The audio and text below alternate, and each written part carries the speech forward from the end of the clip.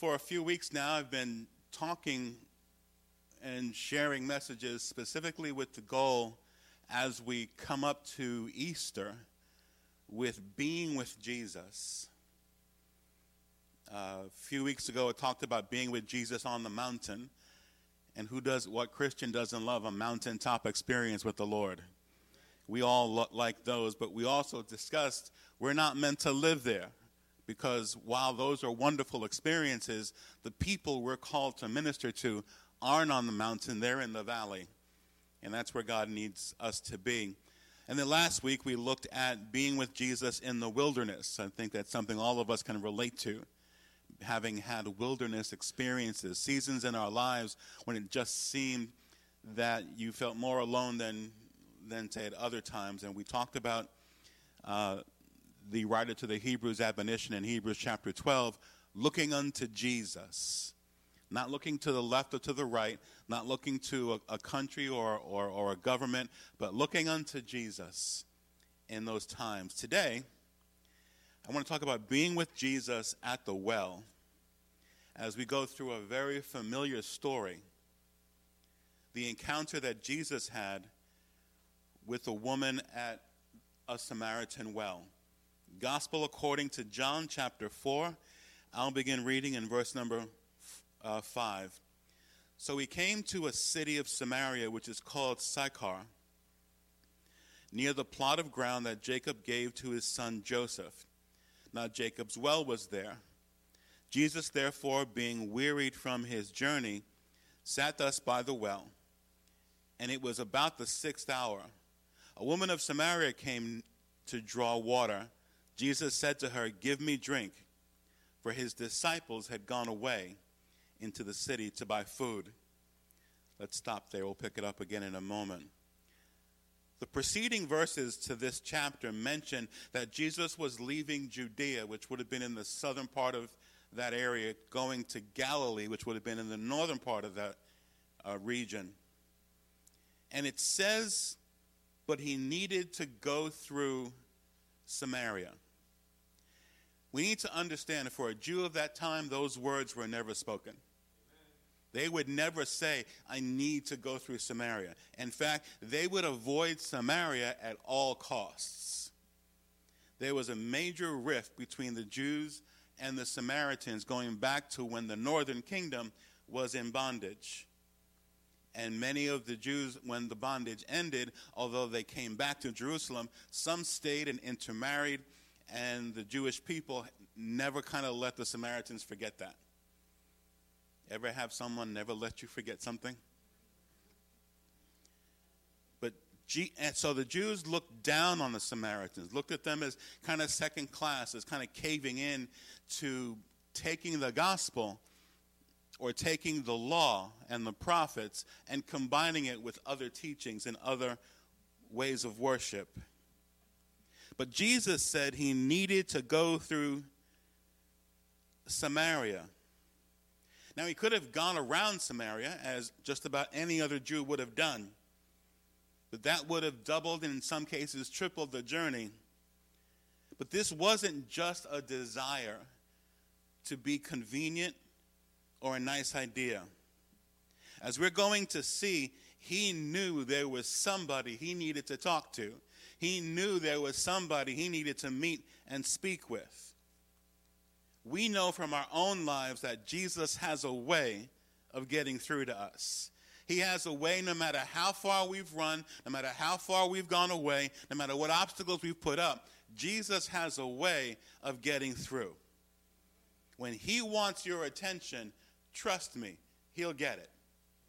When he wants you to sit still, like I found out the days following Christmas Day with almost 2 weeks of COVID, when he wants your attention, he's going to get your attention. When he desires to meet with us, it happens.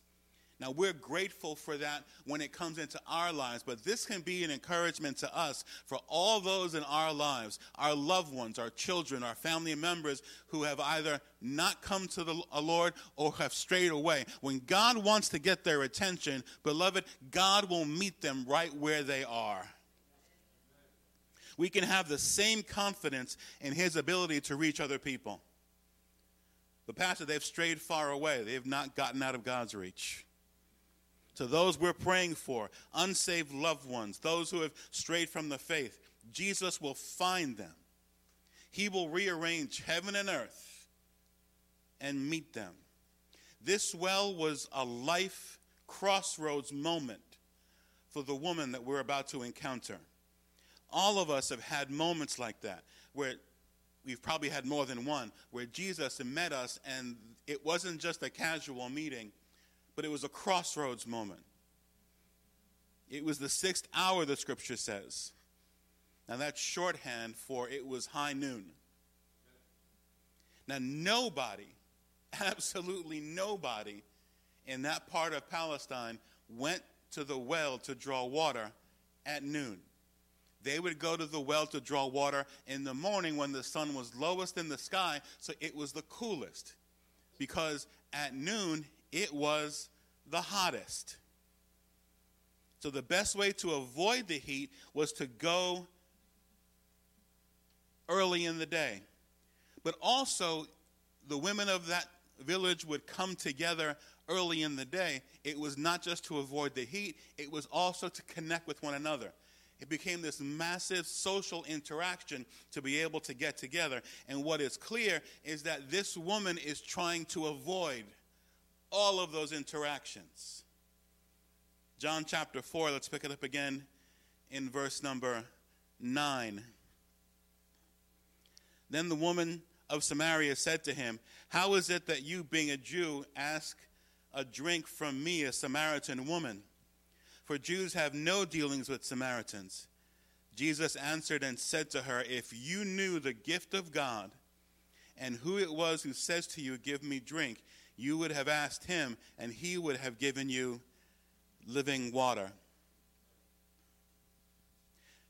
She comments on how the Jews avoid all interactions, all contact with Samaritans. But the deeper reality is that she was at a place in her life where it wasn't just Jews who were avoiding contact with her. It was other people in her own village who were avoiding contact with her. And given the separation socially of men and women, it was other Samaritan women who had no dealings with her. Hence, the best place for her and the best time for her to go to that well would have been noon. Her life was a dead-end street. Ever felt that way?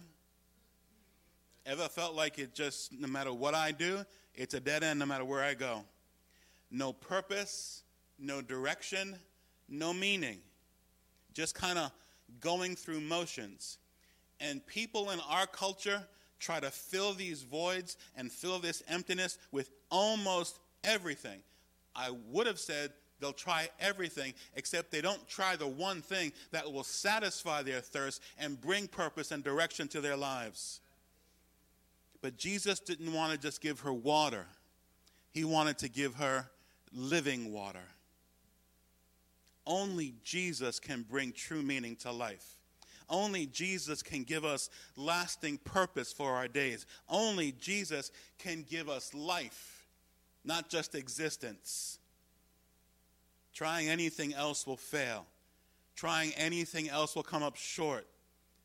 Trying to belong to a group while interaction with people is wonderful, we need to look to Jesus. Well, I'm going to try this, and I'm going to try that relationship, and I'm going to try those people, and I'm going to try this medication. We need to come to Jesus. You know the verse from John chapter 14, verse number 6. Jesus said to him, "I am the way, I am the truth, I am the life. No one comes to the Father except by me." Jesus is not just the way. He's not just the best way. Jesus is the only way. And he's the only way to life, to the fulfillment of life.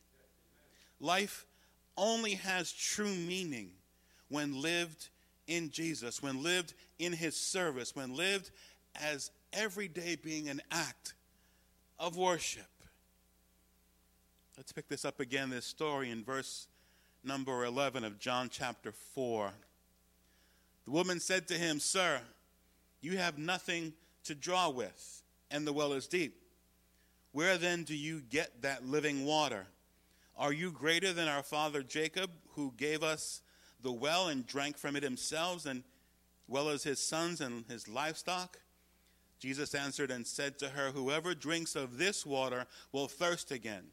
But whoever drinks of the water that I shall give him will never thirst again. But the water that I shall give him will become a fountain of water, springing up to everlasting life.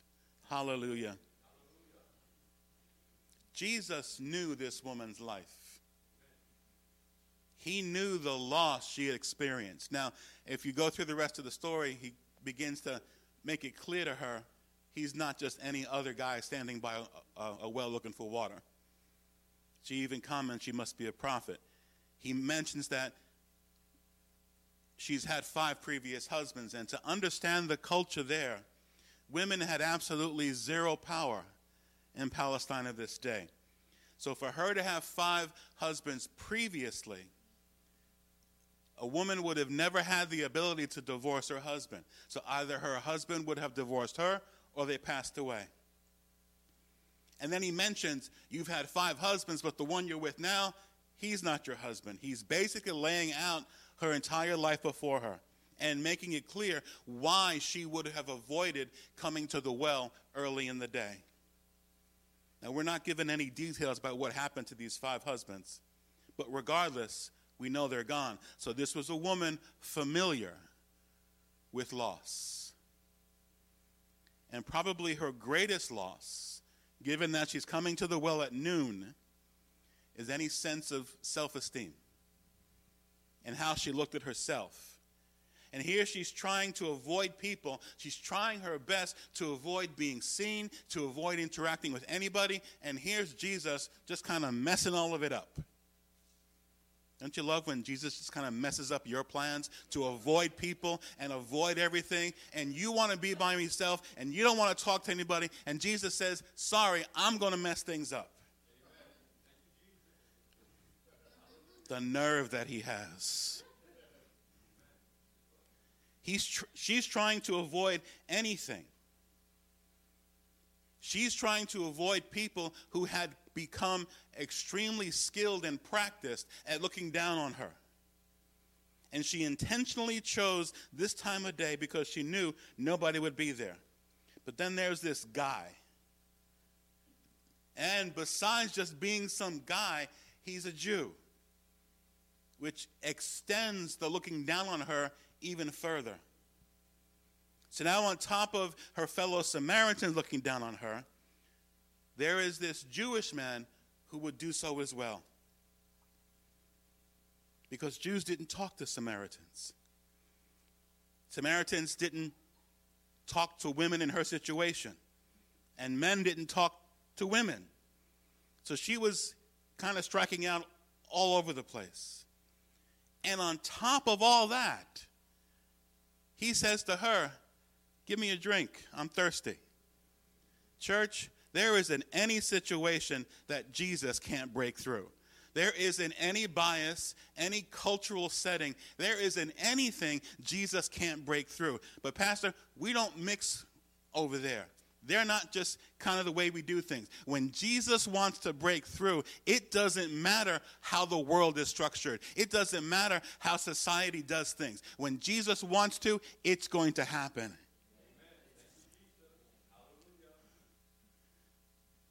Jesus wanted some water. He also wanted to give her life. He wanted her to know that she was not worthless. He wanted her to know that she was not an outcast, at least not in his eyes. And he wanted her to know that she was welcomed in his sight. Ever been in a group of people and you just felt like people there didn't want you? And yet they'll say, oh, I'm glad you're here. And you could just hear in your own head your mind saying, liar. You're not glad I'm here. But because you have manners, you don't say liar out loud. Maybe some of you do say liar out loud. He wanted her to know she was worth talking to. She was worth having a conversation with. And he wants each of us to know the same things. It doesn't matter what anybody thinks about me. It doesn't matter what I've done. It doesn't matter the mistakes I've made in life. It doesn't matter where I've been. Jesus wants to talk to me. And he wants to talk to all of us. And he wants to walk with me. Jesus wants to be with you. Just to be with you. Question becomes, do we want to be with him? Do we want to be with him? Now, some people might think they're beyond God's reach. They might think they're beyond God's power. And even probably more critical, they might think they're beyond God's desire. There's a biblical term for all of that thinking. Lies. All lies. You are not helpless, and as long as Jesus is Lord, which is going to be forever, you are not hopeless. You are precious, and you are desired in the sight of Almighty God, the God of all creation. He wants to be with you. Now, back in January, one of the Sundays, we had on a Saturday, we had this major snowstorm. So what I had to do was set up quickly, and we had church via Zoom. But most of the people who were here weren't able to attend. And one of the scriptures I shared in that Zoom service was from Mark chapter 3, verses 13, 14, and 15. And he went up on the mountain and called to him those he himself wanted. And they came to him, and there he appointed 12, that they might be with him, and that he might send them out to preach, and to have power to heal sickness, and to cast out demons. So this scripture is Mark's telling of Jesus calling the 12 disciples. And he records 3 reasons.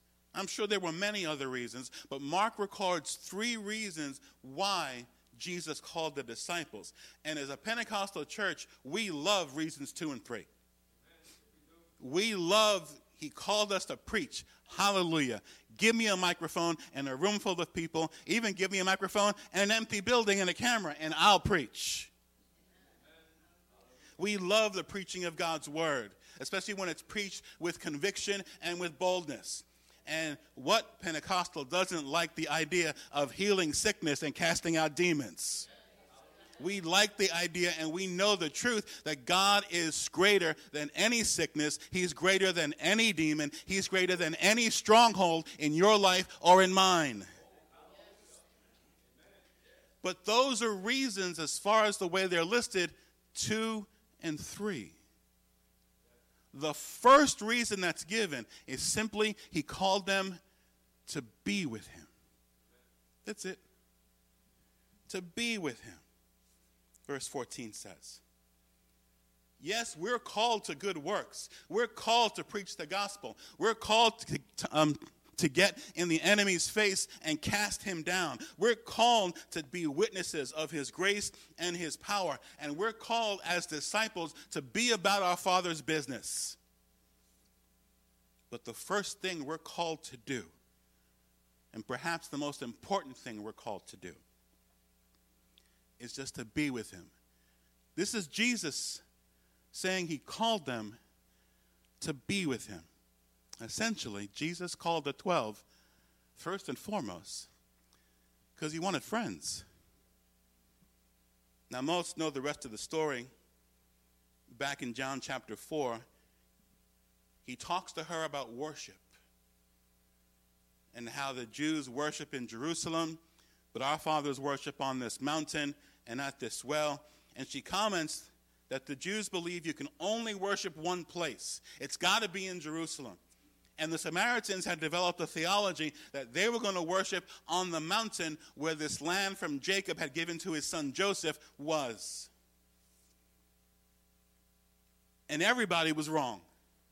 Because everybody was fixed that you only can worship Jesus in one physical place, or worship God in one physical place. But he mentions to her, but God is a spirit.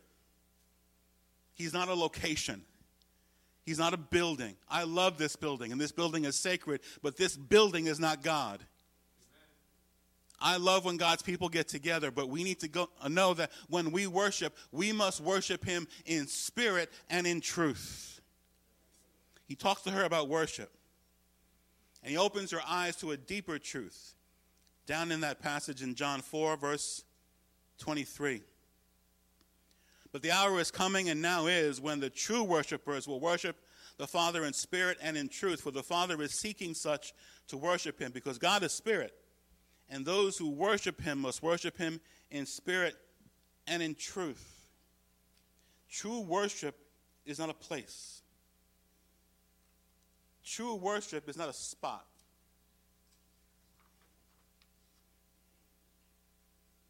I've traveled to some countries where worship was a tent. I'll never forget when the last time I was in Zimbabwe. And I was with a team, and they had assigned us to different churches, the pastors that had come on that trip to preach in different churches throughout that part of Zimbabwe. And the pastor of the church I was going to speak at, he picked me up, and we were driving to his church. And for some reason, he seemed apologetic. He was apologizing to me. And I go, "What are you apologizing for?" "Well, because there are so many large churches throughout Zimbabwe, and the church I'm bringing you to is kind of a small church." You don't have to apologize for a small church. If he only knew some of the small churches we have here in America. Don't apologize for a group of people who come together and will worship in spirit and in truth. So when I get to his small church of 700 people, I looked at him and said, "You and I need to have a conversation about the English language. Because obviously you define the word small very differently than I do." 700 people. But we gathered, it was a tent. It was this huge tent that all 700 could sit under. And we worshiped. It didn't matter that it wasn't a big building. It didn't matter that it was open air. So every truck that went by and every animal that went by, you could hear them.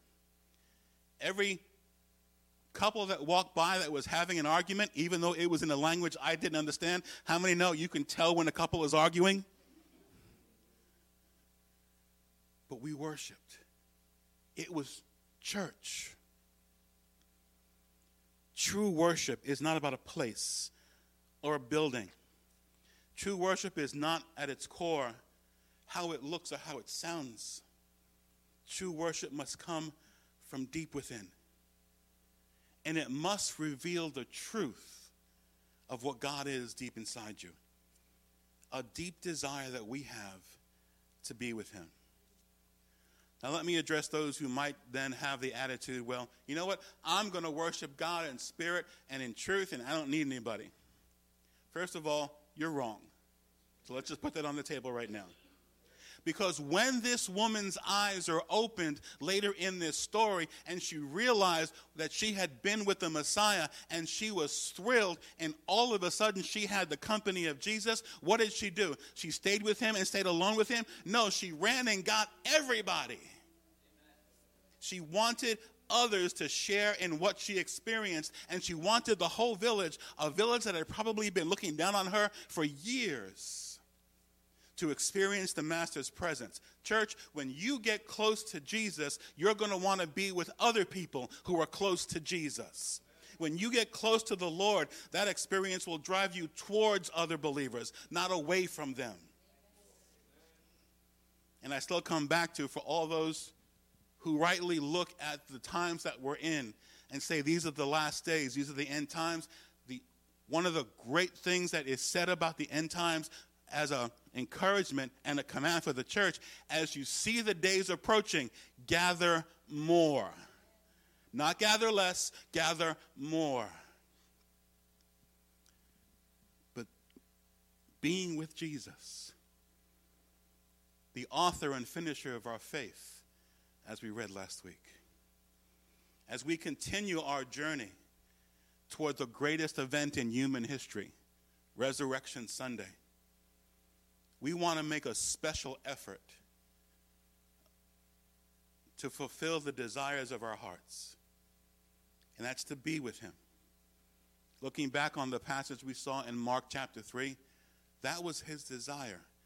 Yeah, he wants to fill his church with power. He wants to fill his church with a witness that will change the world. He wants us to be able to walk into places that are dark and shine a light that just casts out demons and casts out the darkness. But first and foremost, he wants your company. He wants to be with you. He wants to walk with you. He wants to talk with you. He wants to be with you in the garden. You know, looking at that passage in Mark chapter 3, it creates this sober overtone or atmosphere.